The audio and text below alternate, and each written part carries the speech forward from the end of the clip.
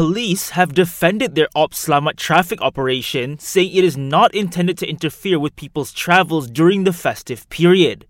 Instead, it is to ensure smooth traffic flow and to keep the roads safe by reducing accidents. The cops said this in response to the misconception that Ops Selamat would disrupt rather than ease the flow of traffic during the Balik Kampung exodus. The operation will be enforced until the end of the Chinese New Year week. Meanwhile, traffic has already started building up along both the north and southbound lanes of the Plus Highway as people begin their journeys for the Chinese New Year break. For the latest traffic updates, check out the Astro Radio Traffic social media channels. The Transport Ministry wants airlines to focus on their operations to avoid flight delays.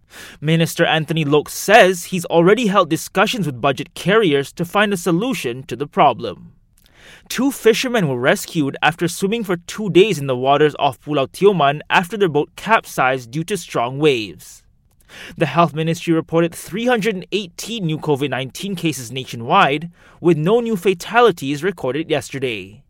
And elsewhere, an estimated 1 million people took part in strikes and demonstrations across France to protest plans to push the retirement age there from 62 to 64.